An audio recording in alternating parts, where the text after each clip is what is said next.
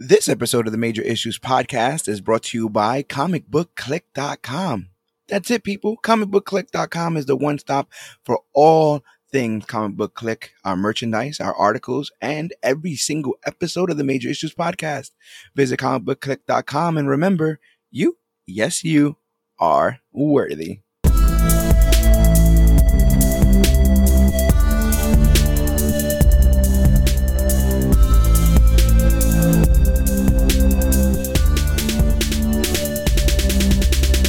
Hello, everybody out there in comic book land. My name is George Serrano, aka The Don, and if you're listening to this, you can only be here for one reason. That's a brand new episode of the Major Issues Podcast, brought to you by comicbookclick.com, celebrating its 1 year anniversary. And as always, I'm never alone. Sir, please introduce yourself. I am Comic Book Man Dan. Wait, no, that didn't sound right. I am Dan, the Comic Book Man. There we go. You gotta start the year off on the right foot, Dan. I gotta start the year off on the right foot. But we're here to finish our two-part Matt Fraction Hawkeye review. Dan, you have now taken in the second half of the beautiful epic written by Matt Fraction with art by David Aja. What do you think of it as an entire series, I guess, before we get into super spoilers? As an entire series? Oh man, this has gotta be one of the most down-to-earth books that I've read in a couple of months. Like, I've read some down-to-earth books that we've covered on here, but like, I guess I've been like, I've been starved of Fraction writing. I've been starved of that Fraction writing for too long that when I was reading this, I had to have gotten maybe 2 issues in where I'm like, oh yeah, this is everything I remembered why I loved Sex Criminals. Yeah. Plus, it's just a really good introduction to Kate Bishop for me. Because Yeah. I always hear her name. I always know about Kate Bishop. I know of her, but I never actually got to see her character unfold before my own very eyes and get my own opinion on it. And after that, man, what is it with headstrong young female women that are like that have like the broken down male mentor that just doesn't want to do it anymore? Like, it's the stars and stripes of it all. Well, Fraction might be pulling it from his own life. In case any of you listeners didn't know, he's actually married to Kelly Sue DeConnick, who people might know. She's a brilliant comic book writer, but she got her biggest claim to fame taking on the Captain Marvel series, moving her from Miss Marvel to Captain Marvel with the flight suit, the haircut, the Captain Marvel that we know now. A lot of that starts with Kelly Sue DeConnick, a very strong woman. So maybe Fraction's pulling from his own experiences. Oh, he definitely has to be. And yet, just for that alone, you could see like that. What if that was his and her relationship during Sex Criminals? Like, what if the whole Susie wanting to be more with the library? It was just Kelly Sue DeConnick trying to get more into comics, trying to save the Captain Marvel of it all. Yeah. Like, it totally can be. And it probably what kept him on the straight and narrow when it comes to this, because those women, all the women in Hawkeye's life, kind of keep him on the straight and narrow in this story. You were talking about down to earth, and I think that that's a perfect way to describe this thing, because I guess what I didn't realize is how kind of squeaky clean a lot of heroes are, especially as I've self-admitted, I read more DC comics than I do Marvel. Same, yeah. And a lot of those guys are kind of squeaky clean. Their personal lives are. They might have, ideal issues, issues with their ideals or their morals, or they might have a moment of, where they don't really know what the actual right thing to do is. But this entire series is filled with beautifully flawed characters who aren't asked to be perfect. I think that's one of the other big things about this. At various points, Clint is not perfect and shown not to be perfect. The sad part about it is every time someone mentions that he's an Avenger, he says he's nobody. That's how he sees himself and how he sees himself in the grand scheme of things. And that's a bit sad. And I think part 2 introduces a character that really lets us in on Clint's background as a child. And how he's able to quote unquote roll with the punches. It's so weird because it takes the trauma that Clint goes through to get us a character as interesting as him. And I guess the tragedy is that that's a lot of people in real life, right? You meet these interesting people who gain such great experiences only through the traumas and tragedies that they've had to endure. And it's like the Hawkeye that comes out of here is not a Hawkeye without a scratch. Everything that's ever happened to him seemingly has lingered around to remind him that he is human. apart from like the super soldiers and the guy with the $1 billion tech suit and all that other kind of stuff. He's just the guy with the arrows, as we've explained here before. Yeah, definitely. And what I love about this is there's been a lot of instances where I'm reading these characters where they're like, they have bandages, they look broken, they have depression and anxiety. Like they are not their mantle or the mantle that everybody puts them up to be, like Scott Free. Yeah, Scott Free was probably like my first instance of ever reading a guy that has the power, has the ability, just doesn't want to just do it. Over it. Yeah. He's just over it, and that's Hawkeye. This entire 22 issues is a man that's literally over it. And in my head, I'm looking at this as a Hawkeye that went through all of the major catastrophic events that we know Hawkeye has gone through in the comics itself. So if you take like everything that he's been through and then take this as like the epilogue of that entire man's career in Marvel Comics, then yeah, I'd be over it too. I was gonna ask you what you thought about being clued in to the stuff that we didn't necessarily know 100% about in the Lucky issue. The Pizza Dog issue. How did they manage to like? I remember when I first read, because I think I read issue 13 first. Because even in Marvel Unlimited, they have, like, if you go to read Fraction's Hawkeye, it'll have a Hawkeye annual #1 right before it goes into issue 13. So I'm reading it, and then I noticed that character, and I'm like, oh my god, we're going into spoiler territory. I don't know if this is Sure. It was, what's his name? Barney. Yeah. Barney Clint. Hey, Barney. Which is why he kind of thought it was Hawkeye, Lucky, which when he makes went to go save him. Because of the smell. Right. He probably smelled him. It's probably the same smell. Probably and looks like, the same. He had like a question mark and Hawkeye's face in his head, like, and then it wasn't. I thought that was really, really cool. Just that little, they handled the cops discussion, the breakup. Seemingly, even though they're not dating, you know what I mean, mentor mentee breakup. What do you think about? I feel like in this half, Clint kind of just gives up in a lot of ways. Oh, he's over it. Yeah. He Have you reached that point before? Can you see that in the man's eyes? Oh yeah, it was the eating of the cereal. It was the shooting of the arrows without even breaking sight, and then when she keeps trying to talk, he kept walking away. Like every time she would want to talk to him, he would walk away. They went to the funeral. He falls asleep in the limo. That was heartbreaking because she really put her heart out there in that moment for him, and he just fell asleep. He just fell asleep, and I'm pretty sure he didn't mean to be rude, but it was just like you're never gonna hear that speech in real life again. Yeah, bro. He just laid it all out. You're never gonna hear that. Again. Can tell you 100%. I know exactly what happened. The end results of him falling asleep on someone a female that's pouring her heart out to someone that they care about, and you fall asleep, you screwed. That's it. I know the joke is Parker luck, but man, we need to talk about Barton luck. It's just some bad Barton luck. Exactly, it's a bad Barton luck. Just wherever you turn in this series, and this second half takes so many different POVs.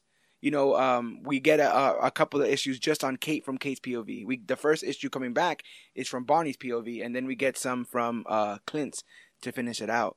So I think just seeing how everybody's mind works separately makes when everybody comes together at the end really, really, really worthwhile. And these were monthly drops, right? They were weekly, but I heard that they were late.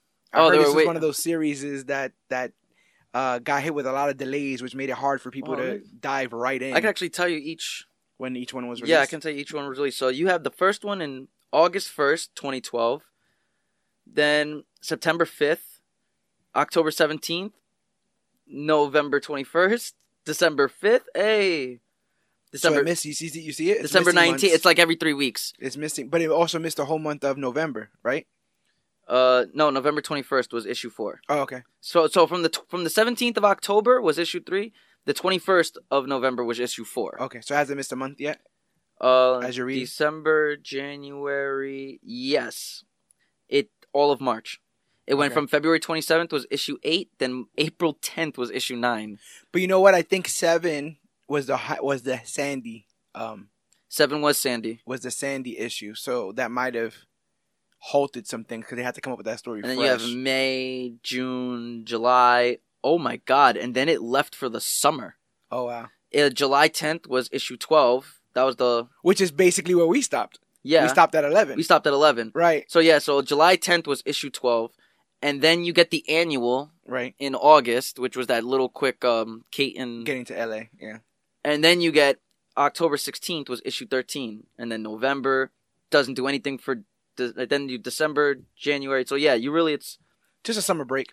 It was just that summer break, but they're dropping like every 3 months. But then you got issue 20. Oh no, here we go. Issue 20. Issue 20 was September 10th of 2014. Mm-hmm. Issue 21 was February 4th of 2015, and then the final issue of Hawkeye wasn't until July 15th. That's a so you had to wait. Yeah, winter to spring. Break, in between the penultimate and the final issue, and to get every other issue leading up to their bouncing between Kate and Hawkeye. It's like, damn, like come on, just give me what I want. Did you mind alternating the stories? Because I hear one of the reading orders people do is they read all the Kate issues. And then they read, and then they get into all the Clint issues. I mean, I guess you should read all the Kate ones first because if it starts with the annual, they come back from break with the annual. Then you can pretty much do hers. I think she has about 3. Yeah, she has like three of them, where she's just like solving crimes in L.A. Yeah. So it was nothing really too big. I guess it's not the words didn't care for it. It's just I didn't mind it. It was a distraction from a bigger story going on. I think is what you're saying.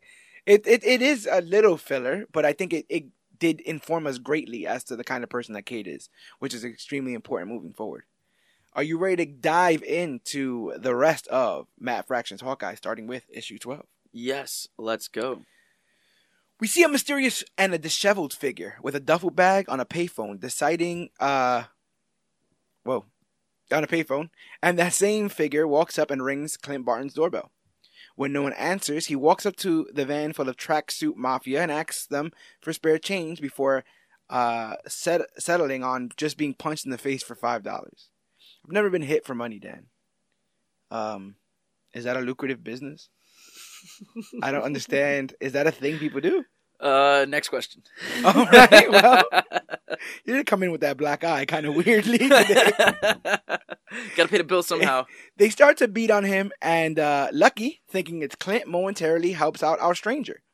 They throw him some change, and our protagonist flashes back, and it's revealed that he is Clint's older brother, Barney, and their childhood was full of trauma and abuse at the hands of their father. Barney basically taught Clint how to aim and throw a punch.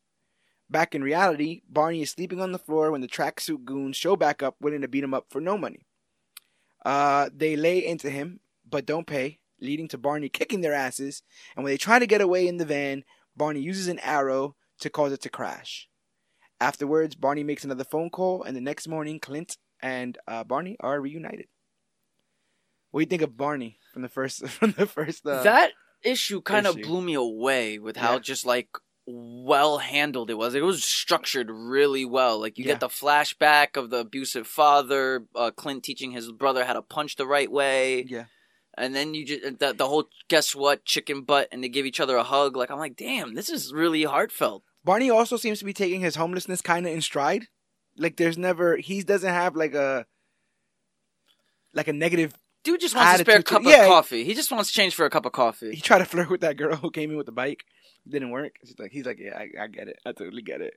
But now that at least the Tracksuit Mafia is like, oh shit, there's 2 of them now. But I do like the Barton brothers. What do you think about the Barton brothers? Oh my god, when they were forward? Oh, that I think we're not. I think it was like the next issue after this. I think was Kate. So like the next issue after this is Clint dealing with the aftermath of Gil. Oh yeah, we have to go. Then we go to Kate. So basically, he when he was doing his whole little Hawkeye thing, and he was like the whole issue, his pants were broken. Yes. So I love the fact that his pants were broken. Yeah. And then you get the whole him saying, "Hey, you guys want to see a magic trick type thing? Just scream Barney." No, he says, I gotta just say the magic word Barney, and they all start laughing. He's like, no, it's not gonna work. Oh, you guys gotta say it at the same time, and they all say Barney, and I think a trash lid hit him. Yeah. And then you just see them scrapping with. They're kind of carnies. They're 2 little. They ran away after their parents passed away, and they went to the circus, which is where the swordsman trained Clint and stuff. But they are like. They could live on the streets if they wanted to. They could hustle and bustle, and it's just Clint who seemingly met, the Avengers and got his life turned around. One of the things is I read the trade paperback initially when I first read this run. This time I read issue to issue, and I didn't realize at the beginning of issue 12 it says like that he stole the money from Barney, the duffel bag full of money he stole from his brother, and they're not really, on good terms and whatever, and that all this stuff was coming around. So I was like, okay, so that Yeah, but not for that that, adds a for bit all of a that wrinkle. matter, the dude wasn't really even like, he didn't hate his brother. He wasn't Yeah, talking about yeah. no money. It's like the first thing he saw when he did him was give him a hug. Did their little inside joke thing to I each love other. that. Did you say 9 in the morning or 9? Oh, come on, it's 9 at night. It's always 9 at night. It's like we always When say 9 at night. It's like we always say at night. Like, Yeah. Let's get into that next one though, because from Clint's POV, we see him writing an apology letter to Jessica. There's so much little details and all the stuff that they put on the screen. that's that fraction, baby. He calls Bobby at one point for a spelling thing. Oh, incorrigible or something? Because he's writing his letter to Jessica, But which he's was drunk. right. He said he had a few, so Yeah. he's like blackout drunk Well, trying to write. he had a few upstairs with Gil. Yes, that's And the then same he comes night. down Yes. to write the letter that Gil tells him to write. Yes. To confess his love to Jessica or whatever he needs to confess, and he ends up getting paged by the Avengers, and this is so cool. Like, it just shows how like down the totem pole he is, because he's doing all the same things that they're doing, but at the end of it, he's much more banged up and stuff, and he like tries to talk to Drew, and she gives him like a dirty look, and he's like, It's like, I'm fine. yeah, it's like I work those workplace associates, man. That proximity, you gotta watch out for that stuff. Workplace proximities are crazy. You gotta watch out for that. All seems well, but Kate calls him and tells him that Gil was killed. Clint investigates the scene and is devastated and drinks again to pass out. That was he's watching probably TV? that was probably the most relatable scene of the entire series for me. And I know we both have talked about that day's shit, I'm going back to bed type line, which is literally, it's truthful, yeah. But just him just on his side, drunk with a bottle, just circulating television till he gets bored eventually and just turns it off to go to sleep. That is just He couldn't think of nothing else, man. That's real. Like the whole thing was like 12 panels of not one word. It was just TV background noise. And I'm building in this headcanon, but it feels like to me that Clint does a big job not being anyone's burden, right? Like, he goes out of his way to not have anyone to not have to depend on anyone. And he thinks by keeping people at a distance, he's keeping them safe. The second he let in somebody like Gil, he endangered him to all of this and thus gets him killed. And now, how do you wrestle with that? How do you wrestle with, maybe this guy could have been alive if I wasn't friends with him? That's a big, it's a big guilt trip right there. He's awoken by the police, who knock on his door for any clues to Gil's death. Clint is cooperative, but has no additional info. What do you think about that policing? Where they're trying to bust his balls. It was actually a lot different than how I thought it was gonna go. Because I remember we have to see everything. We're getting bits and pieces from a dog's perspective. 100%. Like, we're literally getting everything that we saw 2 issues ago from a dog's perspective, now in human. So I had no idea. I thought they were gonna keep I thought the cops were there to keep asking him questions about his little nighttime routines of him freaking out and attacking people's cars. I thought they were still following up with that, because it was all. I think the last thing the dog recognized was stay out of trouble or something like that, and that's when he says "good boy."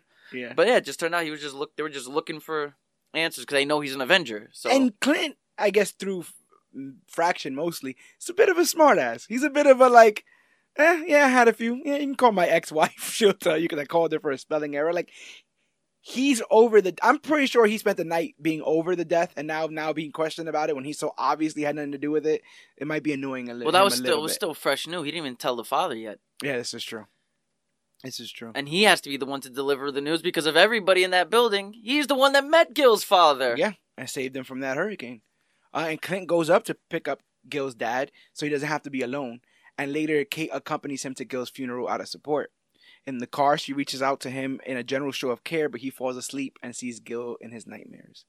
Not only did she reach out to him, but she confided in him. She basically said us two together can't be stopped. But yeah, she's like, we're partners. Yeah. We're in this together. She was touching his hand, and then he's just sandwiches. But that with the the nose bandage and all that kind of stuff, he's just a mess. He's a freaking mess, and a mess she won't be able to tolerate much longer. They go to the wake where the tracksuit mafia watch from a distance, and then Clint goes home.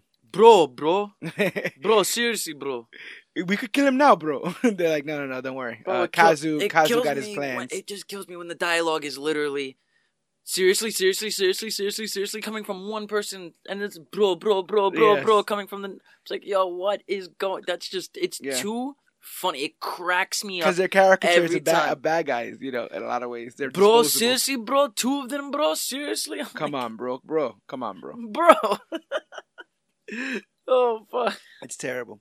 He reschedules his meeting with his brother, and when the two meet up, Clint says he can crash there. While in the bathroom, Barney hears Kate and Clint arguing, which leads to Kate taking Lucky to L.A. I shortened that, but I know we can't expound on it.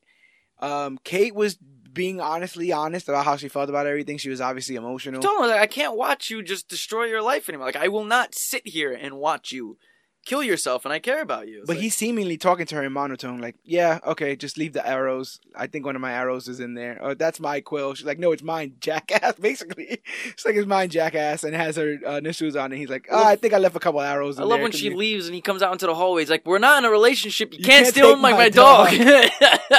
And then his brother goes, I think the dog left with her, bro. He's like, I was there. It looks like the dog left. Yeah, the dog just followed her. Yeah, the dog left with her. She did not take the dog. The dog left. And that's all heartbreaking. Later that night, Clint introduces the tenants to the roof. The tenants on the roof to his brother Barney. Before he stares off. This is into the what night. made me actually tear up a little bit. On this, Yeah. one of the panels was Gil's father grilling, Yeah. just like Gil. Yeah. That shit actually, like, I Yeah. won't lie, that kind of like took a lot out of me. I'm like, damn, I'm trying not to cry, but you see him, he has like an actual smile drawn into his face. He's not a bitter, angry old man who's alone anymore. He's doing what his son used to do and what his son loved to do, and it's make food for his neighbors, his family. So it's like seeing the father, and then he just looks at Gil and he's like, hey, you not Gil, looking at Barney, he's like, you hungry? All that Gil did to make sure his father would be alive. His father didn't want to leave the house. He didn't think anything was going to happen with that hurricane. And Gil hit up the Avenger to help him get his father out. If it wasn't for Gil, I don't think his father would have made it out of that house with all that water. Nah, he would have. He would have just legit died right then and there. He probably would have freaked, panicked, fight or flight. But starved, anything. He would have died. He would have been. Yeah, he would have been gone. And now this poor guy has to bury his wife and his son. Yeah. But it's that whole putting him on the roof with all those people and putting him specifically behind the grill while everybody is talking and having fun. That's actually really beautiful. Another thing that my headcanon again is like, Barney's here. This is literally his family, right? Or the closest. I mean, it is his family, not the closest. Yeah, no, that's legit his brother. It is his brother. It's his family. But in many ways, Lucky and Kate were also his family. Surrogates, yeah. And so while they're up there talking about family, he doesn't stand next to his brother. He walks away and just like looks out into the sunset. I feel like in that moment he felt like he lost his family. No, that's 100% because like him and his brother weren't on good terms. Even if that's your brother, I'm his brother. We're gonna have each other's back. But for the time that he didn't have his brother in his life, he didn't really have anybody in his life. He had Pizza Dog and Kate. Two people who took a chance on him when they didn't have to, really, in a lot of ways, and got hurt because of it. Two people that were loyal to the bone to him. Yeah. And so that headcanon is definitely, I'll agree with you on that, because as soon as he introduces him to everybody, and everybody's like, hey, how you doing? Welcome to the family. Welcome to the neighborhood. And he just walks away. Yeah. Yeah. Because that is the night Kate His left. mind is on something completely different.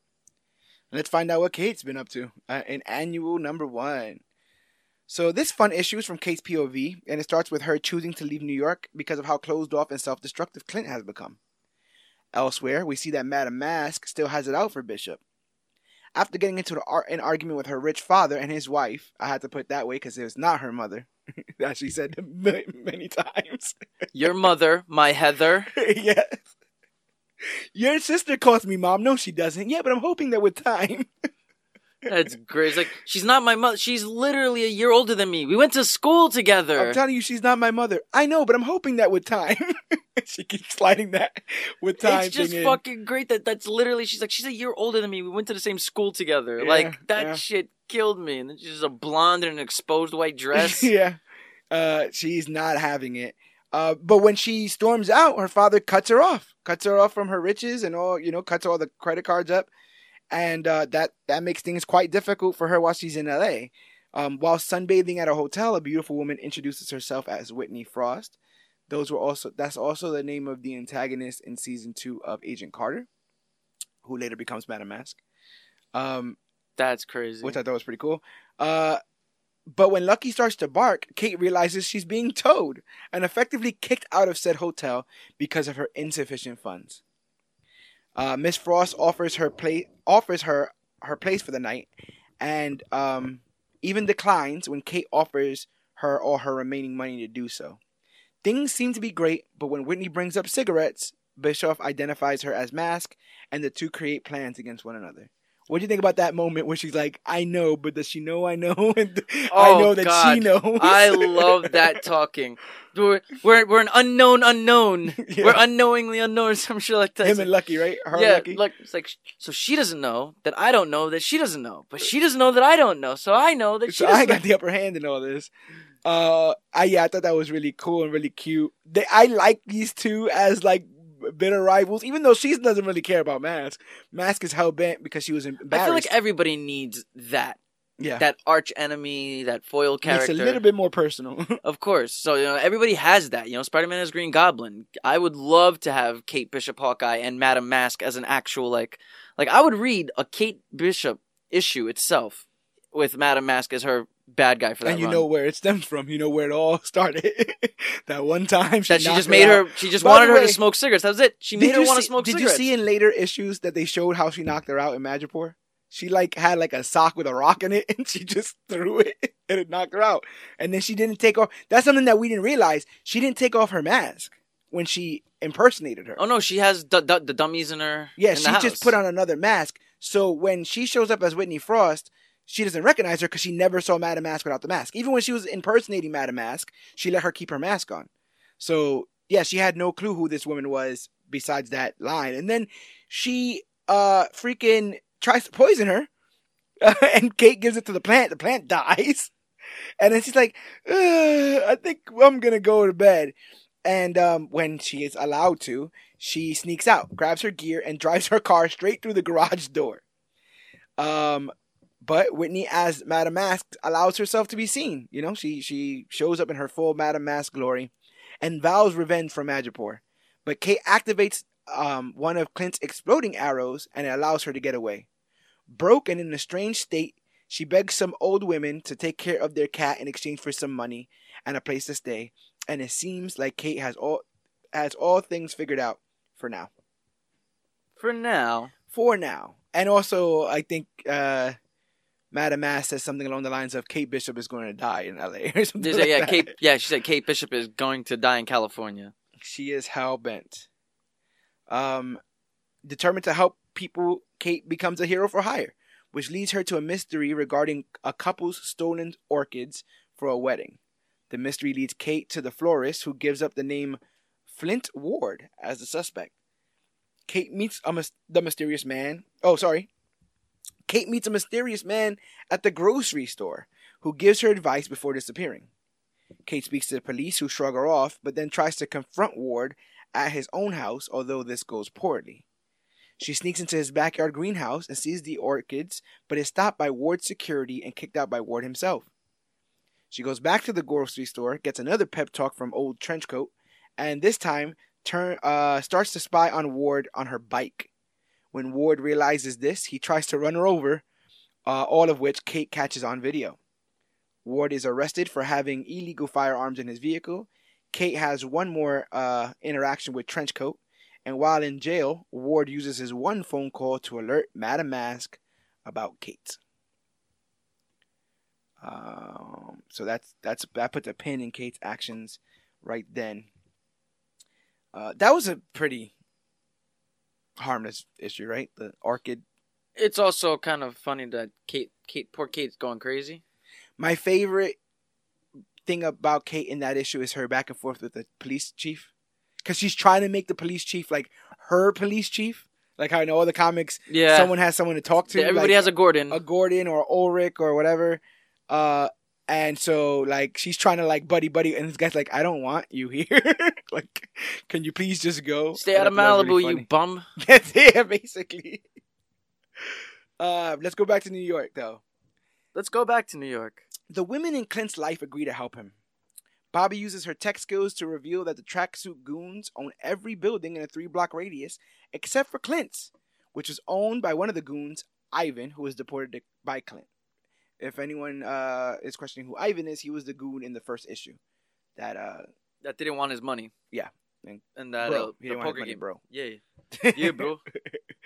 Black Widow gives them a dossier on the hitman who killed Gus and is wanted for a string of mysterious deaths, each marked with the same symbol. I thought This that was the hilarious. funniest. That was a one of the hilarious scene. funniest scenes I have ever. I was just gonna stop to say seen. that. I thought that scene was absolutely hilarious. It you see them like she hands them the dossier and they're both just like looking around. She's like, "What trouble have you two idiots have gotten into?" Like, yeah, what, they're like, what do you're the one who came in here with that hat. She's like, it's just a yeah, hat. with the cloak and dagger hat. Yeah, she's like, it's just a hat. I don't And then know what you're. what I talking about. love was the little inner monologue with Clint, where it's like, "I know she's lying. Yeah. Thankfully, she knows that I know she's lying. Right, so we're both okay." Yeah, It's like that's that work that- wife. No, it's such a great relationship. It's like I know she's lying, and she knows that I know she's lying. So we're yeah. both just like it's like we So have they're this basically mutual. just lying to Barney. That's all that happens. Basically, right now. it's like they're speaking in code. They're speaking in lies. Like their Yeah. lies is a much more different code. Like he can tell facial expressions. He knows the words she would use. That's like his work wife.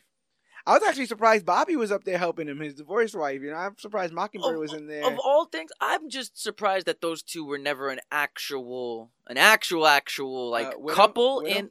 in comics. That could have been an amazing couple. I don't know. Maybe it was just the actual on-screen chemistry between Renner and Scarlett Johansson. Yeah.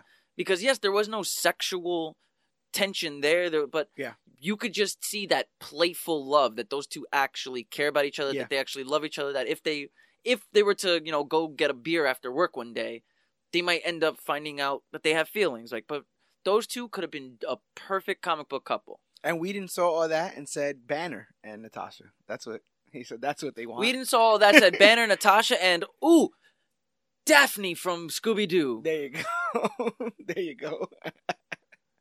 Let's get Linda Cardellini in here. Yeah, get him a farm. There you go. Clint's farm. I like him more in the apartment building than I do like him on My the farm. Clint is in West 5th. He's up there. There's a point, I think it's when Bobby's talking about the radius, I look because there's a map and it's all Brooklyn streets. It's all real Brooklyn streets that are where they are. and adjacent to each other. Listen, the way he speaks about Brooklyn in this comic, my Hawkeye ain't gonna be living in no Iowa. No. My man's not going to Utah. Mm-mm. He literally says Brooklyn is the greatest place in the world. Yeah. Like my And man, his dog likes pizza. You're not going to get good pizza in Iowa. you're not gonna get a good pizza anywhere that's I'm not sorry New York. for any listeners in Iowa. I don't know if we have a big Iowa audience. We might. I'm We sorry like about your corn. pizza Don't stuff. worry. We like corn. Kazu, a.k.a. the clown, does his homework and finds out that... oh, no, I missed one. Elsewhere, the clown, a.k.a. Kazu, is in a board meeting as they talk about taking the 3 blocks of land and making it a shopping center, although they can't now because one of the buildings is owned by Barton. Kazu does his homework and finds out that Clint illegally seized it and probably can't go to the cops because of it. While Clint is outside, he is caught with his pants down, literally, and surrounded by goons who point guns at him. He does a trick which calls on Barney for backup, and they take them down, but this proves to be a trap, as some of the goons entered the building and are holding tenants hostage. The Barton boys handle that swiftly, and Clint calls Jessica over because he doesn't want to involve the cops. Barney starts to think that something is up because no one should have been able to get into the building, and Clint realizes they must have entered from the roof. He goes up and sees no one, although the clown is there, and the silent hitman uses an arrow to stab him through the ear. And when Barney shows up, he shoots Barney in the gut. Jessica runs up to see both Bartons bleeding on the ground. I don't know. Imagine if that was the issue that they took a break for a couple months. If that was my cliffhanger and I had to wait for as long as I wouldn't want to wait more than a week for something like that. And it makes it even worse is when you're reading it in issue order on the comics apps, you don't get that you gotta go back to Kate for 2 issues. Yeah. So it's like, Yeah. what the fuck? Yeah. I don't care about the Doobie Brothers. Yeah. Like, I was really digging on these 2 boys together, on the same page, and then seeing them both on the floor covered in blood, I was like, oh, this is not. I was for sure Barney was dead, which happens at several points while I'm reading this. basically. But we'll get Basically. there. Here's another softball issue. I agree. I'm saying. When Kate sees a homeless man rambling in traffic, she takes him home with her. Her friend Mr. Finch recognizes him to be Will Bryson, one half of the Bryson brothers, with his brother Gray. Seems drug and mental illness stopped the brothers from being famous, and now Will claims that Gray will be releasing his masterwork on the internet without Will's permission. Kate sees this as an opportunity to help, but orderlies arrive to take Will back to the Bryson mansion. Kate sneaks in and they have a chat, but security shows up and they have a tussle. After knocking her out, they bring her to see Gray Bryson, who is on his deathbed, and Gray admits to leaking the music, saying it was his life's work as well. She's kicked out and discouraged, goes to the grocery store and sees Trenchcoat, and confesses she might quit being a PI because people in LA are so terrible. He tries to cheer her up and hands her a flyer that says Will Bryson will be performing his master work. She goes to see the performance, which is Will's way of a tribute for his deceased brother and for Kate for helping him, and this restores her faith in LA. As she stands there in the crowd, a woman comes close to her ear and says, "Found you," but no one is there when Kate looks around. Pretty simple, right? Very, very, like, it was the whole, I don't know why, Kate in California, there's something about it that's just like, I would read more of it if you weren't giving me... Separate from the other stuff. Like, it seems like the stuff in New York is getting increasingly urgent. And it's getting big. It's getting, right. Yeah, like, you just deafened our hero and shot his brother in the gut. Put it this way. If this was a show and they did this, like they went from that episode to a Kate episode in LA, I'd be upset. Right? If it was a show. No, if this was a TV show and episode 4 was... Now, if they did A and B plots where they weave them both in the same episode, fine. That's different. Take a pin and put it in the two brothers bleeding out on the floor.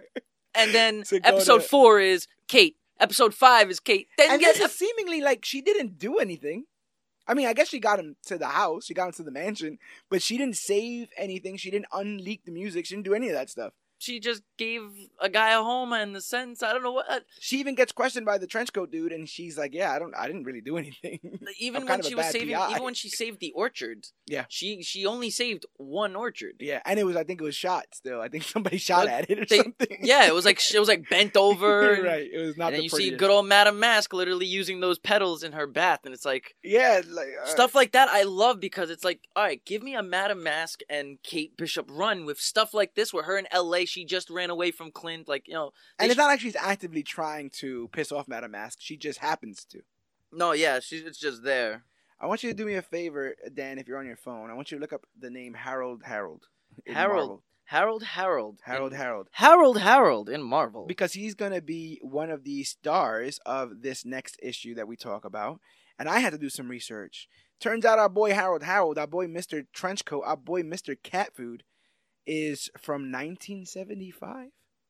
Was originally in a comic book about Dracula. Oh my god! Do you see that there? What is this? Earth 616. Yeah, that's canon. Main continuity. That's why he's here now. Aliases: Manling, Cat Food Man. Kate Bishop's nickname for him. Dracula's nickname for him was Manling. Yeah. Formerly Quincy Harker's Vampire Hunters. Yeah, he's had quite a career that's, I guess, landed him in New York here now. He's a TV and movie producer, freelance writer, and former vampire hunter. Is this guy my new hero? hero? Remember the TV producers thing when he gets to Hollywood and starts making movies and stuff like that? Oh man, so I thought that was interesting. Yeah, he's a writer. He's a reporter and Pulp Fiction writer. I love Pulp Fiction. No, I'm just the film. This is crazy. I'm just reading his whole thing. So you get into that while I get into the issue. So Kate is shocked when she sees Trenchcoat at the grocery, and he tells her that he's leaving LA, especially after he tried to convince her to stay last time. He says he has to take the opportunity while it's presented, and asks her to watch his cat. Burdened by the crazy feline, she goes back to return it and sees Trenchcoat not only lives in a mansion, but he's on his couch in the dark, bloody, bruised, and beaten.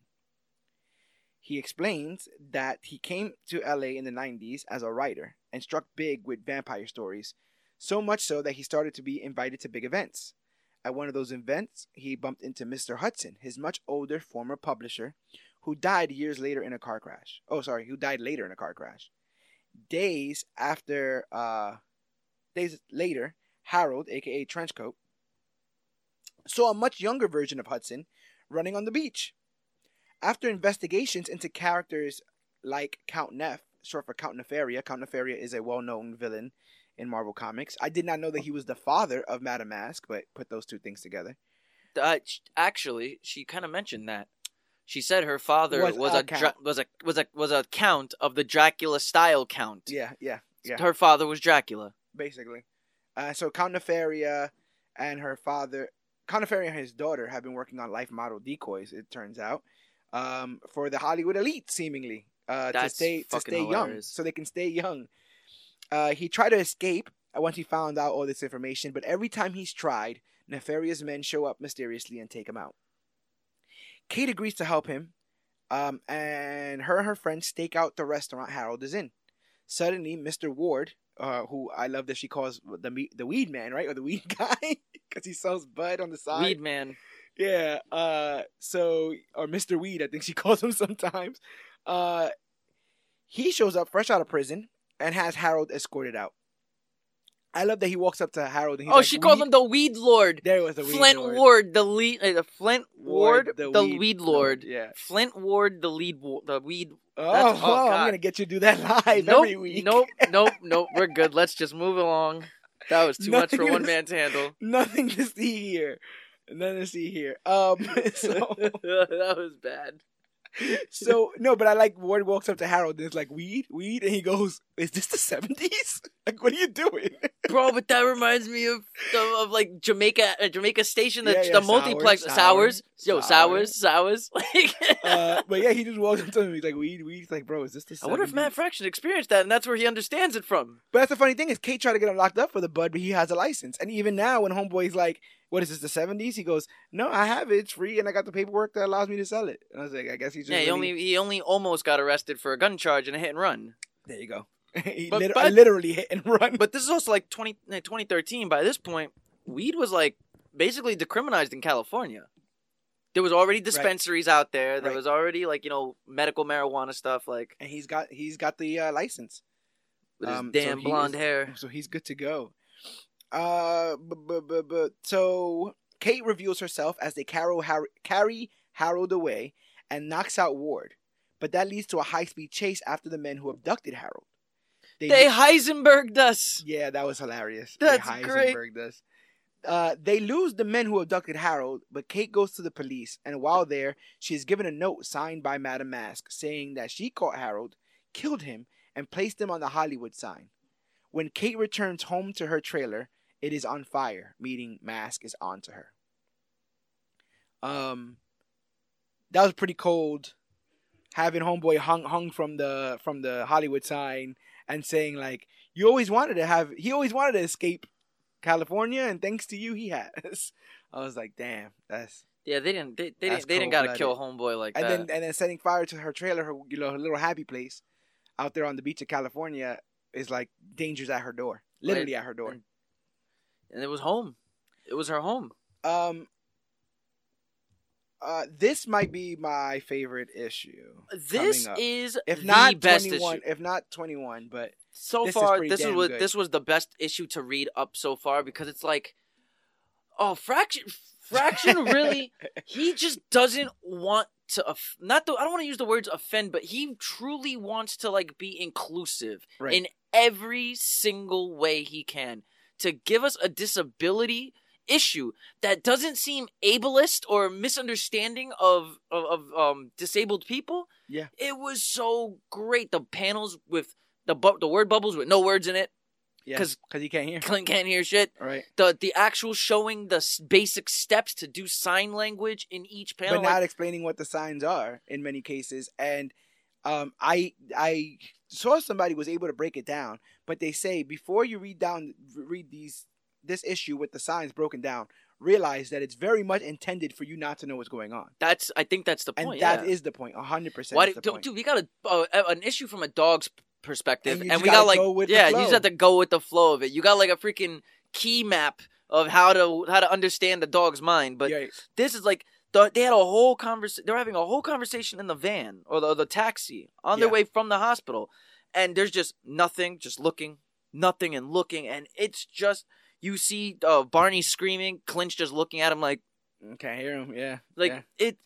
Oh man, Fraction really is inclusive for all walks of life. And he doesn't even have to be that walk of life for him to Right. just have a basic understanding to how to make people feel either, good or give other people an understanding of that's what these people go through. 100%. You said walks of life, and that's exactly what it is. These things are us taking steps in somebody else's shoes for the first time, and the only way you can do that without it seeming exploitative is to go all the way with it. Do your research on it. And he had to find out what these signs and symbols and all that kind of stuff is. Also, They could have done it any other way. They didn't even have to deafen the guy. They could have left it as some what if that happened that didn't really Yeah. happen. Like they could have done anything they wanted, but to just give us an entire page of just nothing but 2 pieces of sign language that you don't even get an understanding of, so you don't know what kind of conversation they have. You just know Clint's upset. Barney can't console him, and now Barney is upset because he walks out calling him a stubborn ass. yeah. The issue actually opens up with Clint as a kid being diagnosed with severe hair loss, thanks to an injury.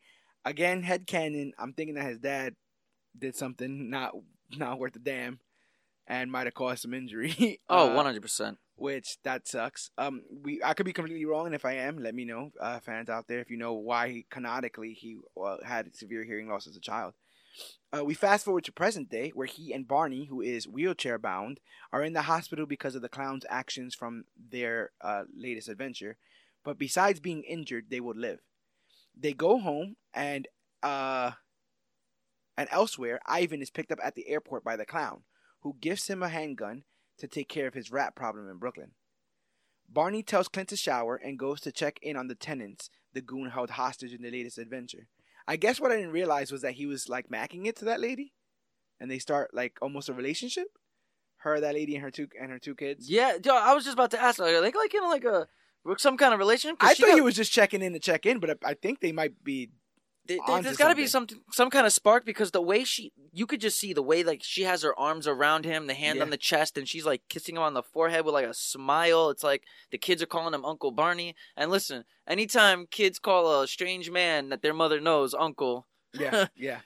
You already know. If he's not on some sort of registry, that means he's probably a good person. Oh well, he's definitely not on no registry. The Bartons ain't like that, man. The Barton boys ain't like that. They ain't like that. God, look at these. It just blows my mind of how good these are. This is it right here, bro. Afterwards, him and Clint go on the roof to chat, but instead of talking, Clint signs, which infuriates Barney. He's also drinking, Clint is. Barney tells him, "You're deaf, not mute. Say something." And Clint matches his frustration by yelling, "They took everything, Barney." To which his brother responds, "Not yet," before punching him in the face. And then that punch just it sends flashbacks to In a brilliant scene mimicking what the brothers used to do in the past, Clint fires a fist back, letting his frustration out on his brother, who taught him how to get back up after being knocked down. When it's over, Barney tells him that he can get everything back. So that whole thing, that whole scene, that whole moment, I was like, damn. But you have to read it by swipe. Yeah. If you was to just look real quick by swipe, look how panel to panel, each scene just looks great. Just bam, just that's the direction. That's panel direction. That's art in itself. Look at they're just so, that's how they're. Oh man, I can see little Clint with blood coming out of his nose because his brother's trying to teach him how to fight and stay back up. That's a lot. Oh man, it's a lot. But yeah, that's what Barney did for him. Barney made it sure that no one would ever pick on him like their father did ever again. It was Clint is the younger brother, Barney's the older brother, right? Yeah. And Barney taught Clint how to do the punch. These are the knuckles you want to do the punch, take a punch, and take them down. With gravity, use gravity. He also taught him how to shoot because he taught him how to aim those quarters and shoot the Nichols because he said you wanted it at the perfect fucking size. This just brings me back to Tom King's Mr. Miracle. Yeah. With the whole Orion and panels. No, it's the Orion and Scott Free of Orion punching him, saying, stand. He's standing. The anti-life equation or something like that, right? What he was saying to him, So you understand that you were the. He was getting. Oh, because he very could only upset. answer in what was it? Yeses and no's or Factuals? something like Yeah, that? it could only Yeah, be so- like yes and no. He can't like answer in a question in the form of a question. Yeah, It's yeah. like, are you the anti-life? No. Like, But are is you? it true that you're very mad? Yeah. Aren't you certain that being mad is part of the anti-life? Yeah. So does that also mean that you're part of? They're getting Yeah, that's very upset. great writing. And that's also his brother. I guess no. There's They're something not there. actually brothers, Right. but I mean, kind of in a sense, like they're brothers through war. Yeah. They're it's like, all right, look at it as in It's a real Satchel and Zero That's situation. what I was gonna say exactly. It's like It's a Fargo real- season 4. It's very Satchel. It's like if Satchel and Zero became like actual heroes together. Yeah, I didn't think y'all were gonna get a Fargo reference in this Hawkeye Fargo series, all but day, people. This is where we're at right now in life, ladies and gentlemen. Clint calls a meeting again, teary-eyed, bro. Tear coming out of the eye.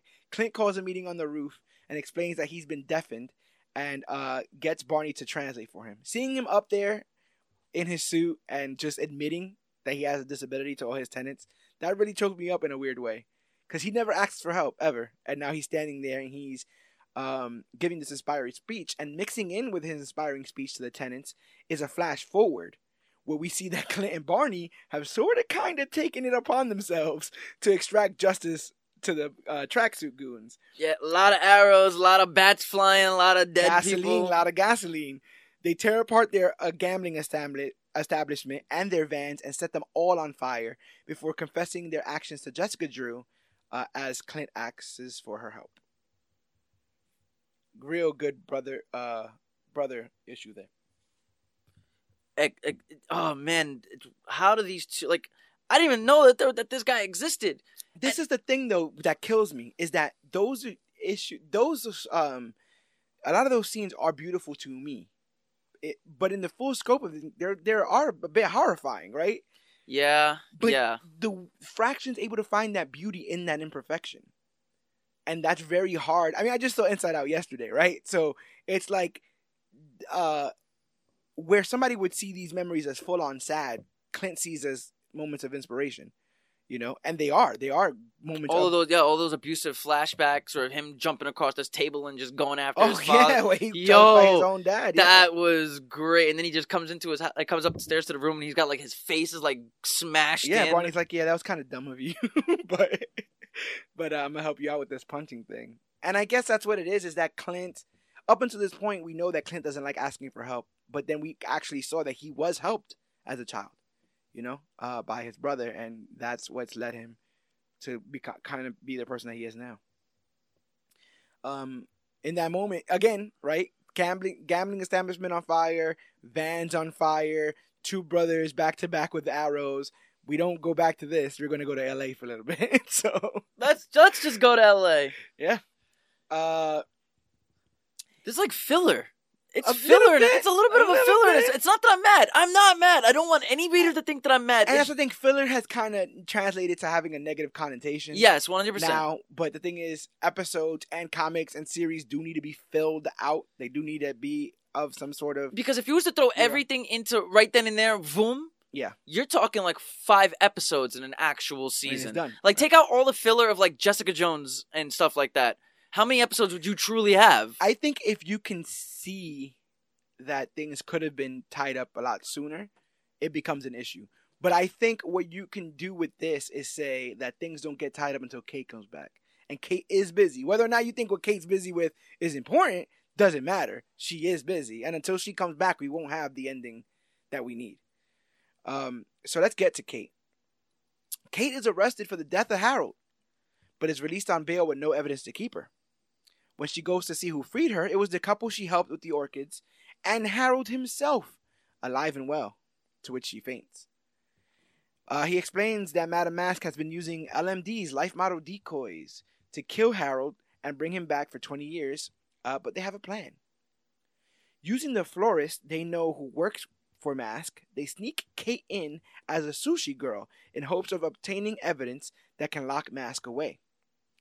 Harold, being familiar with the villain, offered to escort Kate in and distract Mask while she grabbed the data.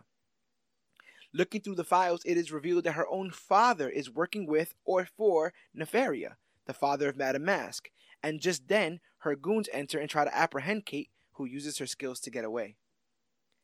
As revenge for having the trailer burned down, Kate commits arson on Madame Mask's mansion, and the LMD she keeps as security come out on fire to attack her.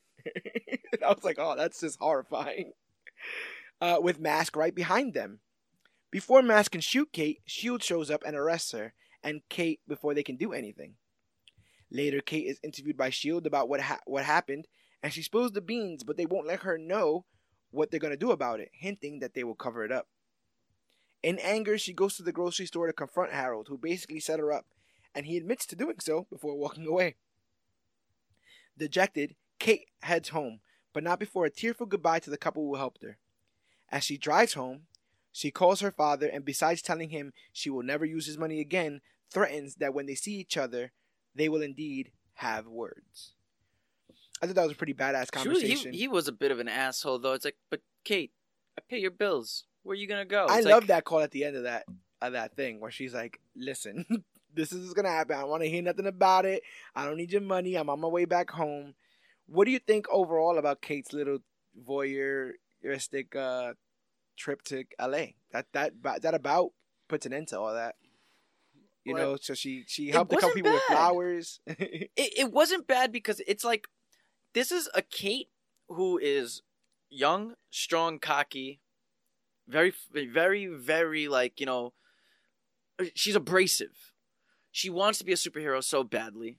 She has the means to do it. She was given the blessing of a mantle, a very personal mantle that she, like, you know, takes care of. Like, I could also see her seeing, at one point, when Hawkeye's at his worst, I could see her seeing it as him holding her back.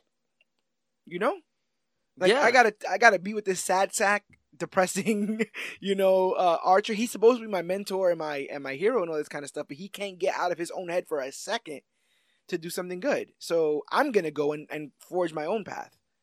And I think that poetically she realizes that it's a lot harder than it either needs to be or she thought it was gonna be. And they're stronger together. Those Hawkeyes are stronger together. Oh, 100%. Like, from the earlier issues, when they were doing the whole, what was it, when they were at that party? Yeah. And, like, she's jumping in the pool, and he's, like, has, like, her back from up there. Like, she has his back from up there. Like, yeah. When you get to see them two together actually be a team, it's great. But it's also, it's like, there still wasn't, I know by, because you have to go by context-wise, there wasn't going to be enough of that between them in the beginning. Yeah. Because he was very adamant about, like, stay here. I'm going to do this mission. This is a suicide mission. You stay here. I go there. Right. So being able to see Kate on her own without her mentor stopping her every 5 seconds or her having to go against his wishes and save him anyways. Yeah. Like with the whole Madame Mask thing. Like, getting to see her, I don't want to use the words unhinged, but off the leash. Yeah. Getting to see her off the leash and do her own thing, she gets to learn and experience that sometimes being a vigilante crime fighter, especially in some places like corrupt as LA, really ain't the easiest. It might be easier to be a crime fighter in New York than LA through comics. Like, and like you said, you know, she falls, but she's meant to fall. This is her first ride on the bike, right? This is her pushing Clint away and saying, "I don't need training wheels. I got this." And then as she rounds the corner, busting her ass. Clint's not there to see and to judge, so. Like, at the end of the first issue where she's away, she loses everything. She has no money. She has no place to stay. She has no bow. She has to sit there and sweet talk the guy for the bow. Remember? She goes to the sporting goods store and gives him the whole spiel about, like, I never had a job before, but it's not because I didn't want one. It's because, you know, whatever. And so Kate really found out what Kate was made of in that moment. She's a survivor. And she's not going to let nobody take that away from her going forward, including Clint. In many ways, she's also very intelligent. Yeah. I didn't bring it up before, but since it's the same episode, man, when she realized who Madame Mask was, just by I'm guessing it was the speech pattern and it was everything about the voice was. Oh, now I recognize that voice, but like the whole you see her talking about kids smoking cigarettes, and then the flashback of the thing that she asked her.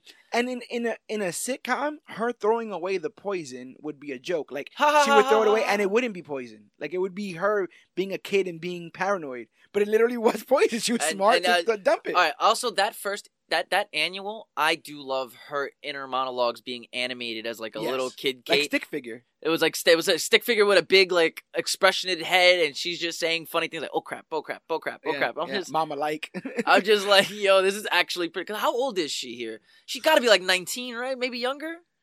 That's a good question. Like, how old would she literally how old be? Is Kate Bishop? I'm not 100% sure. She was in the Young Avengers. I don't know if that has an age cutoff. I think Kang's also in there, so I don't think it has an age cutoff that bad. But I'm trying to think of like Hallmark. I don't think she mentions being in school at all. Are you finding anything on your end there? I'm looking to see if there's anything. There really isn't. There isn't anything. There's an actress named Kate Bishop, and she's 75 years old. I found that out. That's hilarious. So is that worth Kate anything? Bishop Marvel. Let's go age. Here we go. An Ultimate Marvel version of Kate Bishop appears as a 15-year-old classmate of Miles Morales. No, that's something different. That's in the Bendis's Ultimate Comics. Catherine Bishop 616. All right, maybe here we can get something, because I need to, like, the way she talks, the way she acts. She's not teenage, but she's not exactly 30. Right. She's somewhere in that middle. I'd give her like 22. I would go 22 too. Also, I would. Yep. So she at least drives, right? What age is that? Depending, it'd be 16. Yeah. So higher than 16. She doesn't have school, so I'll put her past 18. Can she drink? She goes to that club to see Kazu.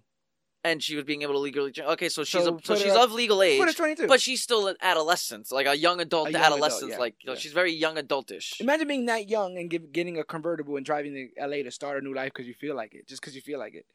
Yeah, I don't know how she got from New York to LA without noticing her credit card was declined. But I'm not gonna poke holes into great writing. Well, I mean, I'm surprised she got a room booked and everything before her credit card ended up being declined. Because she settles. She's on the poolside when they come up to her to tell her that all of it's gone. Maybe the card she put on hold had a scratch on it. If I was her, I would have just taken Clint's black card. Yeah, right. I mean, she literally took it from his prison wallet. I just wanted to be able to say prison He wallet. really wanted 2 weeks in a row of saying prison wallet. Back to back prison wallet Easter eggs, people. If you can connect those two, you win a prize somehow, some way. Maybe the prize is in your own prison wallet. Then you go ahead and listen. The true prison wallet is the friends we made along the way. That's all that really matters. Our penultimate issue opens with the Barton Boys. Good old Barton Boys. Clint shows Barney the money in the duffel bag, asking if he's with him all the way, and warning that if he steals it, he'll kill him. That was great. Yeah, because he's like, you ain't fucking me. He's like, I know you're on my side, but by the way, if you take that money, I will hunt you down and I will kill you. But you're still good, right? We're still good to go attack those guys. Don't worry, you're my little brother. Same but I will kill you. Right? But remember, take the money and I'll kill you. Jessica stops by for moral support. And after apologies, the two kiss. Aww. Bendito. And we see that Cherry is back in town. Do you have any problem with me calling her Cherry when that's not her real name? I don't even remember her real name. That's why we'll be calling her Cherry from now on. The tenants get ready to protect their building. And we see a fleet of unmarked vans arrive at the front porch of Clint's building. What I do love is these two issues, in my opinion, are very much third act. Are very much big picture, third act, finale kind of stuff. Because all of these vans, more vans than have ever come, show up to the front of Clint's building, each full of tracksuit goons, wielding machine guns, and being led by Ivan, who's with the clown. Clint takes his brother to the roof so he can be safe in his wheelchair. And when the goons get to the front door, Gil's dad dumps barbecue grills full of burning charcoal on them from the roof. He was standing there looking like he was ready for a fight. Nah, this is the war, bro. He was. War. No, I thought there was torches on the roof. I'm like, what is on the roof? Why are there things on fire? He's standing there with his hands on his hips between two burning pits of barbecue, looking like he literally looks like the war is happening, gentlemen. And are you ready? It's very lightly drawn there. But somehow, as these what are they called? What are the charcoal little rocks called? Biscuits or something like that? I think they were called that. Something like that, right? Biscuits or something like that. I couldn't remember. I just call them charcoal chunks. Yeah, as they're coming down, Flint is hitting them with the arrows and sending them down. There are many charcoal tipped arrows on fire coming down on the people. So they're getting rained on by fire and arrows. You just know that this man, Gil Sr., was in the goddamn war. And this is the beginning of like, oh, they've been planning something. Like they've been planning defenses. One of the tenants locks the door while another gets Clint's car and crashes it into the front so no one else can come in. The goons climb the fire escape, but instead, when they get inside, they see tons of furniture blocking the staircase. Where Ivan and his men cornered, Clint opens fire, but is shot from behind by the clown. He manages to fire back before escaping through a hole in the roof of one of the apartments, but while there, an elderly woman knocks him out with a baseball bat. I'm guessing that's Ivan's mother? I'm assuming because she's been in there since Lucky's episode. You're right. That was the old woman that one of the tracksuit guys, the clown. Now that you say that, and first of all, I didn't get that.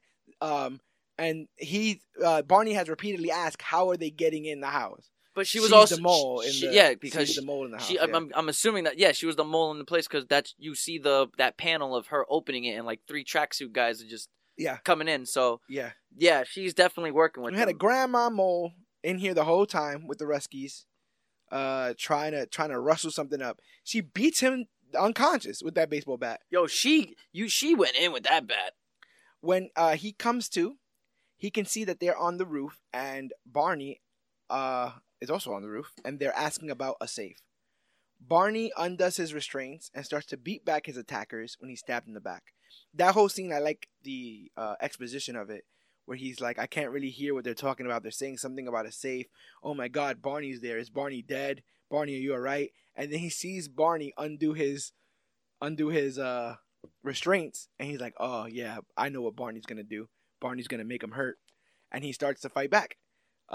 In this awesome scene of him fighting back his attacker from his wheelchair. But even while all that's happening, boom, stabbed in the back. Clint is able to take the knife wielder down and holds his brother as he loses consciousness. As he sits there, desperate. Lucky, who Clint hasn't seen since Kate left, is there looking at him with an arrow in his mouth.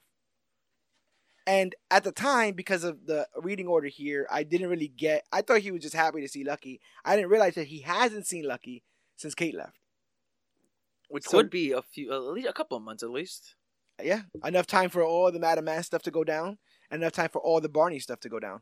Because how long? At least a couple weeks. Let's say a month. I would say a month because that would take at least a good 2 weeks of preparation and planning. Yeah. I mean, they got charcoal fires and arrows. And that staircase full of luggage and stuff. Like, Jesus, they really went all out.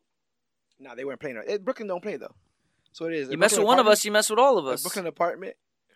Our finale sees Cherry open the mysterious safe. I love the fact that when you're reading it, it literally says the finale in 2015. It says like spring of 2015 here. Like get ready to wait a whole long time. I would have been on my toes though, man. If I was reading this issue to issue, I'm like, I can't wait for the damn Hawkeye finale. But it's the same thing with Sex Criminals. We waited for so long that now that it's out, I'm like, I have to now go back and read Sex Criminals. No, that's the whole thing is I literally have to read it because the last time I read Sex Criminals was when we covered it. Right. That was the last time I read it at least. And that was the issue with like Doomsday Clock. Like I still have to read the whole thing from beginning to end because I did when we covered it. But initially they were just disjointed. I kind of vaguely remembered what happened in the last issue, and I was able to tie it in. So I'm glad we were able to read this through because together it really just feels like a long movie. When I pull out all the superfluous stuff, it does plot. Which we're definitely gonna have to one day finish off Sex Criminals. Oh yeah, because there's only like 6-7 issues ish left. Like I heard my man Fraction has a pretty good run of Iron Fist. No way. Yeah, I heard. I mean, but it's Fraction, so that's what I'm saying. He might make you end up. I'm willing to go to Fraction to see the rest of that. And then you have to go back and watch season 1 again. Like, what's a bad comic book movie you don't like? You can say that you just don't like off the top of your head. Off the top of my head, it would be Justice League.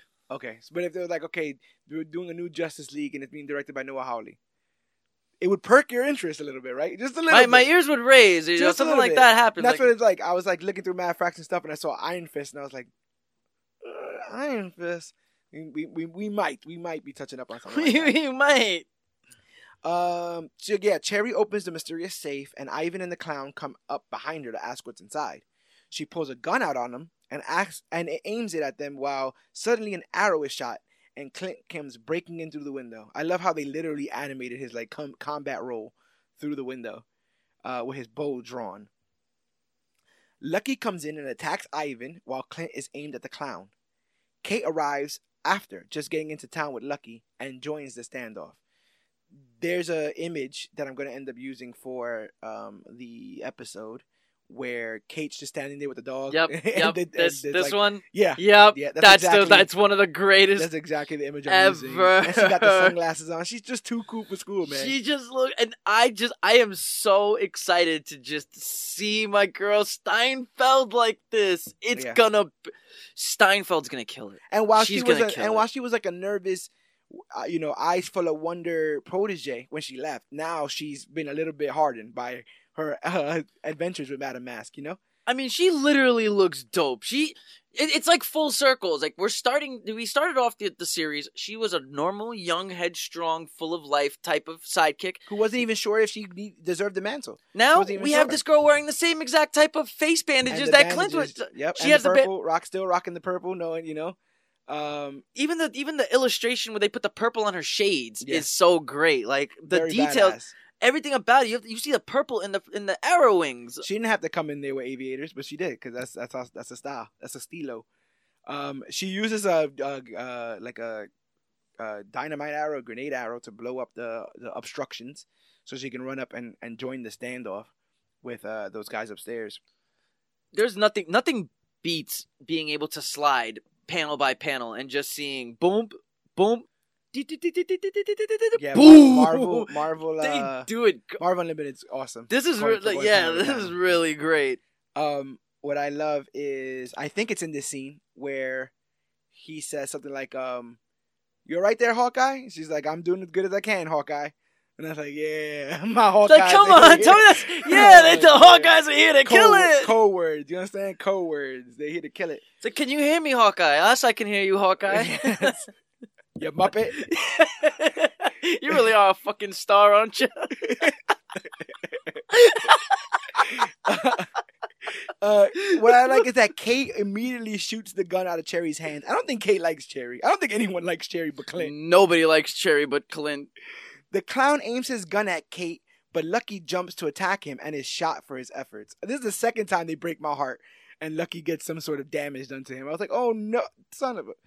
In anger, Clint spears the clown, and the two go hand to hand. Still in Clint's apartment are Ivan, Cherry, Lucky, and Kate. Clint and the clown battle. In a great fight of just him, because he ran out of, that was it. He can't reload anymore. He only had 2 blasts. So now this man's wielding the shotgun, Clint's wielding his bow, and they're going fighting. Oh man, this would look so great live action. And it's well directed in panels, in art. You can tell what's happening. They like knock into a like a, what you call it, right? Into a closet. That looks pretty cool. Like, god damn, the kicks, the standoff, everything about this whole fight. That's what happens. They battle into a stockroom, and with the clown dead to rights, Clint refuses to kill him. Unfortunately, the clown pulls out a handgun, Taxi Driver style. Yep, straight Mike Milligan style. Yeah, Mike Milligan style. I was trying to think of where I first saw that. It's Taxi Driver. It was Taxi Driver. Taxi Driver is the one who familiarized that like spring-loaded arm. That was 100% Taxi, because this man made system. it. This man made it with his table and Yeah. chair. Yeah. He was like cutting the legs off of his like TV stand. That's and, what I like, remember. edging it down. I think they also did it probably in Django or that something. was Christoph Waltz. And, okay, yeah. it was first shown when it was first done like that. It was Django. Django killed one of the Brittle brothers.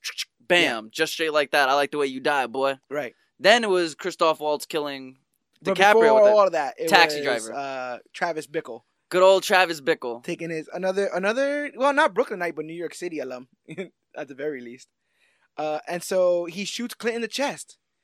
In Clint's apartment, Kate has Ivan and Cherry by gunpoint, and Cherry asks Kate to shoot Ivan, but instead she puts an arrow through his hand for what they did to Lucky. I thought that was pretty cool too, where she throws the gun. She's like, "I'm not going to shoot you because you're unarmed," and so she throws him a handgun. But while it's in midair, she stabs through his hand with the She shoots an arrow through his I think hand. that was for the dog, you son of a bitch. Now you're playing with Lucky. We see that the tracksuit goons get surrounded by the other tenants who have rallied up, which I thought was pretty cool too. The neighborhood watch that rallies up in front of the goons and like, you guys better stay down. And when the clown aims the kill shot at Clint's head, Kate pushes the gun away. Kate and the clown scuffle while Clint takes out a what, Dan? A toothpick or a pencil? I have no idea. I feel like the structure of it speaks pencil, but the size of it speaks toothpick. And he pulls out one of these things from his pocket.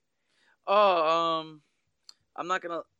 Wait a minute. Looks like a small pencil, like a really whittled down now pencil. that I'm looking at it. Wait. Or- No. What That is was the funeral. Remember Gil's funeral? Yeah. When his collar kept going up, so and Kate she put pinned it down. she pinned it with a little And metal she was piece like, "Don't touch your collar," because it's gonna stay down that way. Right, and right, yes, right. that's a little collar holder. So That's her like a collar. wingtip holder. And if you see, look at the way he does it from each one. He literally goes into his collar and pulls out the little metal piece that she gave That's him. what it is. Okay, Yeah. that makes a lot more sense than a pencil or Which is a- also, not only is it a callback, it proves that detail was 100% important. And she gave it to him, and that's the thing. She So much gave of- it to him. So much of the stuff is said. I don't know how to say it. Like, it's said so easily because there's so many conversations being had that you're not necessarily sure all of what is key and all of what isn't. You know, but almost everything that is said is there for a reason. Well, That's this is why- also the third time that we've seen Clint snap. Yeah.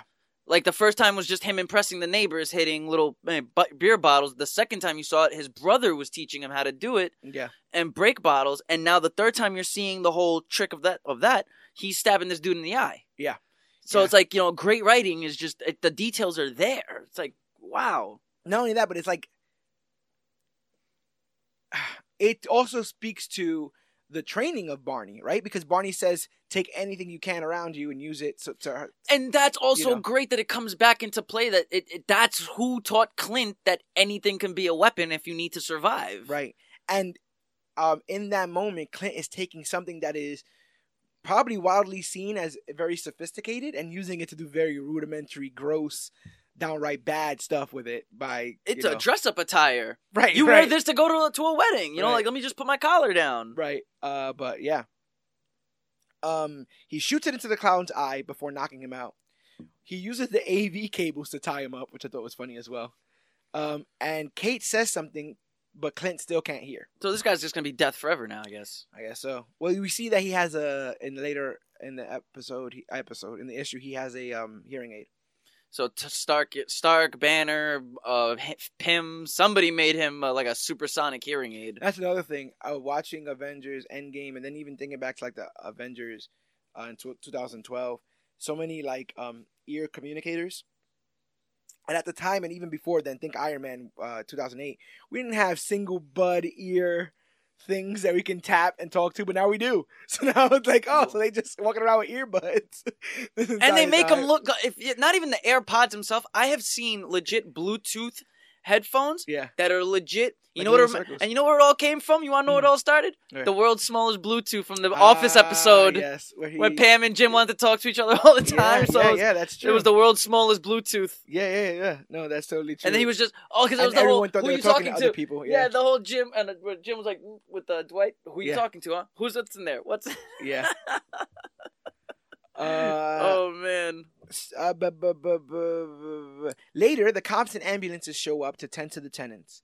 Clint goes to the roof to check on Barney, but he's nowhere to be found, and neither is the duffel bag full of money. We see Clint in the apartment with Jessica, Natasha, Bobby, Kate, and Cherry. Jesus, this man is... Listen, this man's the luckiest man in the world. And when Cherry leaves, we see that she has boarded the same plane as the elder tracksuit leaders. Did you get that? Oh, yes. She thinks that she's getting away, and look who's in front of her. The grandma and the grandpa from the Tracksuit Mafia. So she's dead, basically, anyways. Basically. Like, that's my headcanon. That was funny as hell. I was like, oh, yeah, you're not. Because she always thinks she's ahead of everybody. You're not ahead of everybody. All of this has caused Kingpin and his cabal of street villains to set their sights on killing both Hawkeyes. I kept trying to name every one of them, and the only ones that I can... That's Let me see the Hammerhead. picture again? That's Hammerhead and Tombstone, right? I could tell you right now who. Name Okay. name. So the one on the one on the left he looking mentions, like Wolverine. The one on the left he mentions. Remember being good at AV cables. This one. Yeah, the one with the like Wolverine hair. That other guy looks like that swordsman dude. That is the sword. Yes, that's definitely the thing. swordsman. Mr. Negative is the third one from the Spider-Man video game, PS4 video game. That's Madam Mask. Madam right? Mask is 4. 5 That would be is Tombstone. 6 looks like Count. No, this one. Wait, this one's Tombstone. I thought that was what? Isn't there a Hammerhead villain? That probably is Hammerhead. That's Tombstone. Yeah. And I'm not sure who the other people are, but yeah, a who's who of It's a who's who of Marvel villains. Yeah, street Marvel villains. Which honestly, as much as we favor DC, as much as we love DC, because let's just be honest with you, they have a lot better comic book writers sometimes. Like there's 100%. just, but if there's one thing that Marvel succeeds at that DC could never do, and I personally stand that DC could never do this, is making simple humanoid type villains. I like Kingpin, like a normal guy who just has a lot of wealth and power. People like Tombstone and Madam Mask, like these normal like these criminal underground can be a bit fantastical. It's like they have to be the super villains. They have to be Jokers and Lex Luthor. Look at the Tracksuit Mafia. They ain't got no powers. None of them got powers. They all just here, but they all got. And the thing is, they're not even really anything on a radar. They're just in charge of buying a couple of blocks so they can open up a super mall. Like, but as Bobby states, like that does take time and it takes effort and it takes money. Like you may not have known that they've been doing this for a while, but they know, and they were set to take over this entire radius until you bought that one building that's caused all this. And that was the domino effect of he just wanted to make sure his neighbors weren't on the streets, and then bam. Speaking of which, Bobby, they talk about Bobby forging his signature. Is Bobby signing his divorce papers for him? I think so. That's the only thing I could think of why she would need his signature, and to do it for him and in front of him just feels very weird. But Clint's arm is also in a sling, so I think maybe everybody's injured here. Even the dogs got bandages. Maybe his signing hand wasn't. Oh, his signing hand wasn't working right. Wasn't working, so they signed it for him.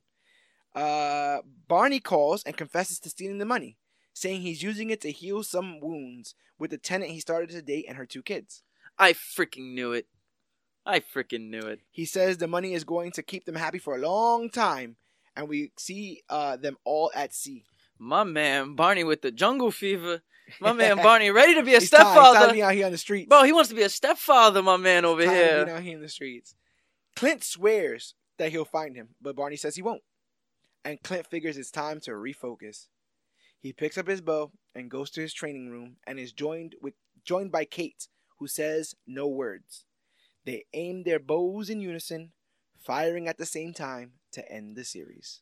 You know, I'm going to end up having to go back on my word of last week of how I expected or wanted the Hawkeye show to go. Okay. Because after like the last like 3 issues, from meeting Barney Barton to like the last like 17 to 21 here, or 22, I'm just like, damn, I kind of want this, but not this. I could go with the whole, everything with the whole, the work wife and the relationship problems and him and Kate on the outs and stuff like, or at least save like a him and Kate's on the outs thing for like a season 2 or 3 type thing if it's going to go like that. But if this is just going to be some quick and easy miniseries, give me the clown.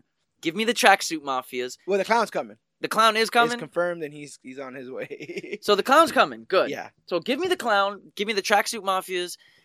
I don't need Kingpins and Tombstones and Hammerheads and Madam Mask, but if you want to throw that in there, I'm not going to say no. I am definitely not going to say no. But after reading all of this, it's like, damn, you could actually do something here. And you can, like, I don't think introducing Madam Mask or the clown or any of those people will derail like the rest of the MCU, right? Like, Not at all. Those guys are that big that they would change the landscape of everything moving forward. I don't think so. The clown is being played by an actor named Frafi. That's his name. He was in Les Mis, Animals, the Laureate Pixie. I don't know what. Les Mis. His name is Frafee. F-R-A. 2 different names, 2 first and last name. Fra. Yes. I mean, he kind of sort of looks just like him. That's funny. Wait, where the hell is his? And you said he was in Les Mis? Yeah. He played. I can't even pronounce that. Corfeyrak. Oh my God, I know who you're talking about. He's playing Kazi in Hawkeye. That's crazy. You know, That's crazy. You know, that's actually pretty cool. Hey, born May 20th. Good for you, buddy. He looks like he can put on that white face paint. I wonder if they go full white face paint. I hope they go blonde. Full pancake makeup. Though I'm not gonna lie, if they go pancake makeup with the little eye design, but they keep him with black hair, I won't be all the way mad. Because he doesn't look like he could pull off blonde at all.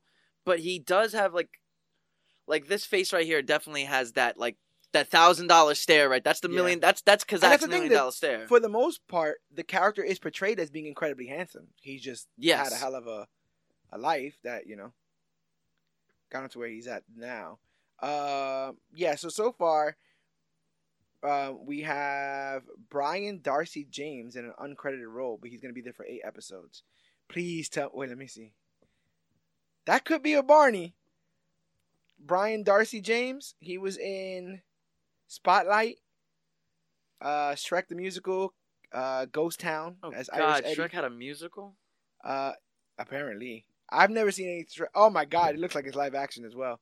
That's not great. And you said, what's his name? His name is Brian Darcy, but spelled D, dash, or D. Yep, apostrophe. there we go. There we go. Doesn't that look like a Barney? You know, He's something. uncredited. He's credited being in 8 episodes, but not. There's no name. This fucking guy. Yes. Okay. Yeah. That's. I'm going Barney. That's Barney. That's Barney in all sense of the word. And then Tony Dalton, like we said, is going to be playing Jack Duquesne, which I believe is the swordsman. Vera Farmiga will be playing Caitlin Bishop's mother, Eleanor Bishop. We don't get her. Isn't she dead in the? No, Oh yeah, you're right. She was dead in the thing because she was. I could have sworn because he was. Yeah, I could have sworn that. Maybe that's what happens. Who knows? It's about to go down though. Can't wait till this damn series starts, and it was really fun going over all of this stuff here. And they are keeping a lot of those things close to the chest, but I can't help but think that they'll be putting out a lot of stuff from here. So before we wrap this episode up, let's go one for one. 3 things that we would love to see, not necessarily think we're going to, but would love to see from this series in the show. I'll start off to give you some time. I think I really want to see that I could do this all day montage of him learning how to fight with his brother. I think that getting knocked down, getting back up thing can be really powerful for that character. And every time you see that character in the MCU, in over his own head, you'll think back to that moment of his childhood of him learning that he's not too small to do anything, basically. What do you have for me? I kind of want, no, not kind of. I really, really, really want the women in his life from this book in there. They don't even have to be. They could just be people. They don't have to be superheroes. They don't have to be. They don't have to be superheroes. They don't even have. And even if they're superheroes, they don't even have to be love interests. Yeah. So far as I just want I want 3 women in Hawkeye's life that care about him but keep him at a distance because it's better for their own feelings. Yeah. Give me give me cameos by Natasha and keep it under wraps. Yeah. Keep that shit under wraps. And just give me appearances by Scarlett Johansson. Give me a live action Jessica Drew. We can do it. We know that girl Florence Pugh is going to be in it. But I don't know what her relationship with Hawkeye is. If Florence Pugh is in it, she's going to be Bobby. She's going to play Bobby's role? She's blonde. But you know what? Oh, now that you say it, I don't know when Hawkeye is supposed to be coming out. Maybe they're going to wait for Black Widow to come out first. I truly hope that they wait for Black Widow to come out first, because then we can have, only because I would hope that there is some sort of cameo from Renner in there. Like, if they're really going to base Hawkeye and Kate Bishop's show off of Fraction's book, they at least give us some elements. So I want the women in Hawkeye's life. Yeah. That'd number be 2 cool. for you. My number 2 is gonna be something relatively easy. We know that Lucky's gonna be in the comic. I want Lucky's origin, his comic origin. I want to see Jeremy Renner flip out because someone tries to attack a dog. And those in the street. I think you do that. people would love Clint Barton forever. If if Clint Barton like beats the crap out of some Russian mafia because because it's very easy to just start the show with this is just Haley Steinfeld's dog, right? Like you could totally. Or it could even you could like, not that I would want to, but they could just do a cheat and say this was his family's dog after losing his family. Like they could place this in the middle of Endgame before he becomes Ronin and just say this was his family's dog, and that's why he put a girl on before he went crazy or something like that. Yeah. Yeah, like Jesus. Yeah, so I'm gonna go with the OG origin for Pizza Dog. I want him kicked. I want him to survive. I want Hawkeye in the hospital telling him, "You better save my dog." All that heartstrings, bro. I want the Tracksuit Mafia. I hope, I pray, and I wish that they give us the Tracksuit Mafia. You don't gotta go so stereotypical with the bros, but I just want a van constantly parked in front of Clint's house with two dudes in Adidas tracksuits just scoping him out. And every time Clint just comes home from like a bad, like he literally just had a mission with Kate.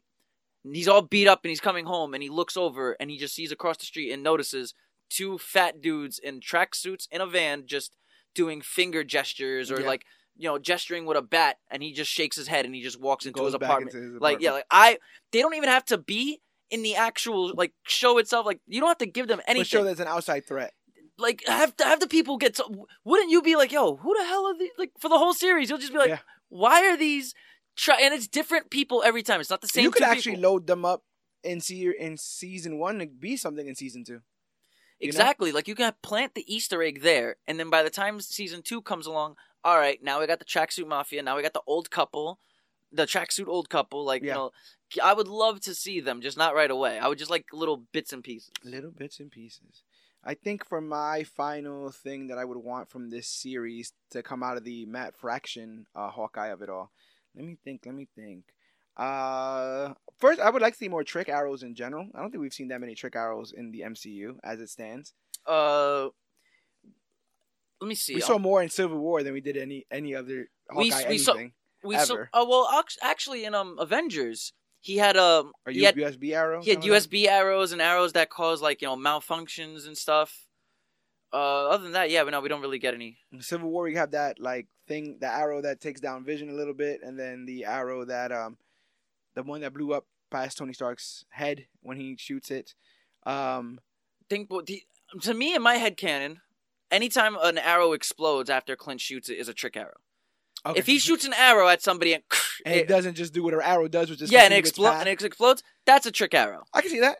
I can totally see that. Because there's been times where he's literally just boom, boom, like this, like fighting the T'Chari, and he's not even like hitting like a gas can on their freaking machine because it's a space car. Like there's no gas in space. Yeah. And he's shooting like directly at aliens in the head, and boom, things are blowing up. That's trick arrows, definitely. I'm gonna change my number 3. I want my number 3 to be Clint being accosted while he's trying to set up his DVR or whatever.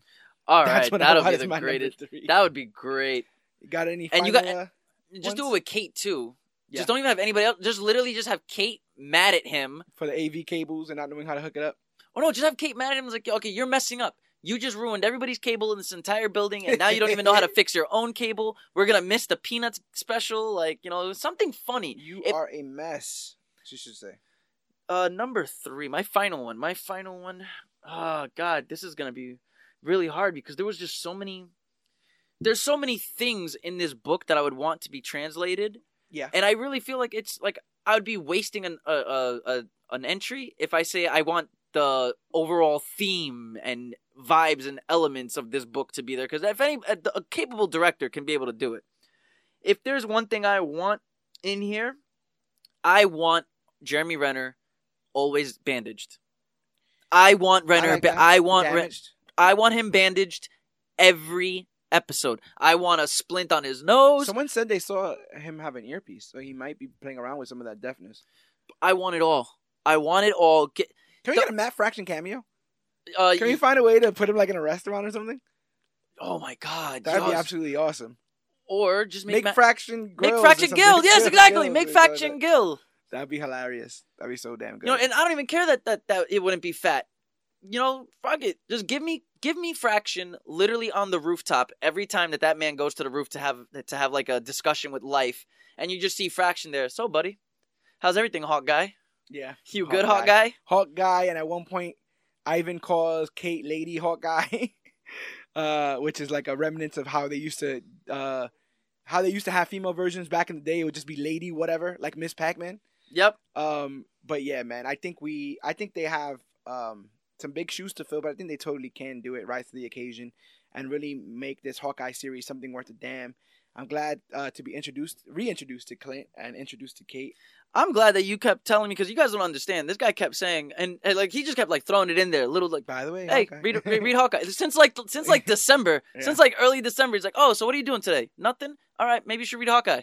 And then I'm like, you know what? Let's cover. You want me to read it so bad? I'll cover it. Let's cover it. Yeah, we covered it as the first official. Now we're done with this 2-part, the first official stuff of the content. Yes, this is our first. 2021. Yep, the first content of the new day, which new is year. Fantastic. Join us next week, ladies and gentlemen. We'll be going over the best and worst of 2021 in lieu of the award show. We usually do an award show where we let the fans vote on the best of of whatever year we're covering. But due to COVID, we cannot have fans in the building. That's the whole issue. So we're going to have to just summarize the year as is, the good, the bad, the ugly, and the in-between. We might even have a special guest on. So make sure that you guys are here next week for that. Super excited for that, and super excited to tackle more of these comics and these kind of stories, because this is really what makes this podcast worthwhile. If you like what you're hearing so far, and thank you for lasting this long in the podcast, but you should know that every single episode of the Major Issues podcast is available at comicbookclick.com. That's also the one stop for all of our merchandise, our articles, and even bios by the people who co-host Comic Book Click. Everything is there, and you can literally comment on any single episode, and we'll get notified, and we'll be able to read your comments, your reviews, or anything that you'd like to say on any particular subject right here on air, as we've done before. So thank you guys for your support with that. But you can also find the podcast wherever podcasts are found. That's Stitcher, Podbean, Podcast Addict, the Apple Podcast app, Google Podcasts, TuneFind, YouTube, Spotify.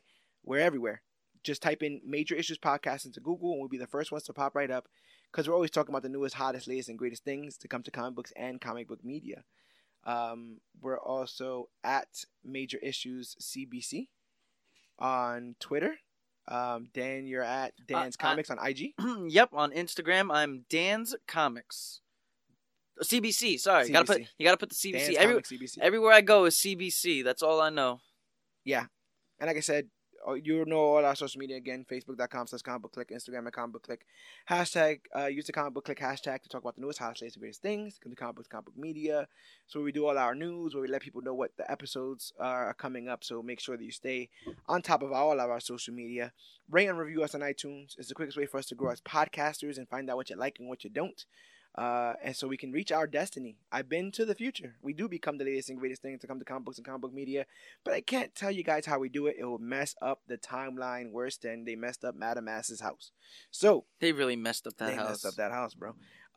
But yeah, that is seemingly the end of that portion of that. Let's see. I thank the people for listening. I gave them their social medias.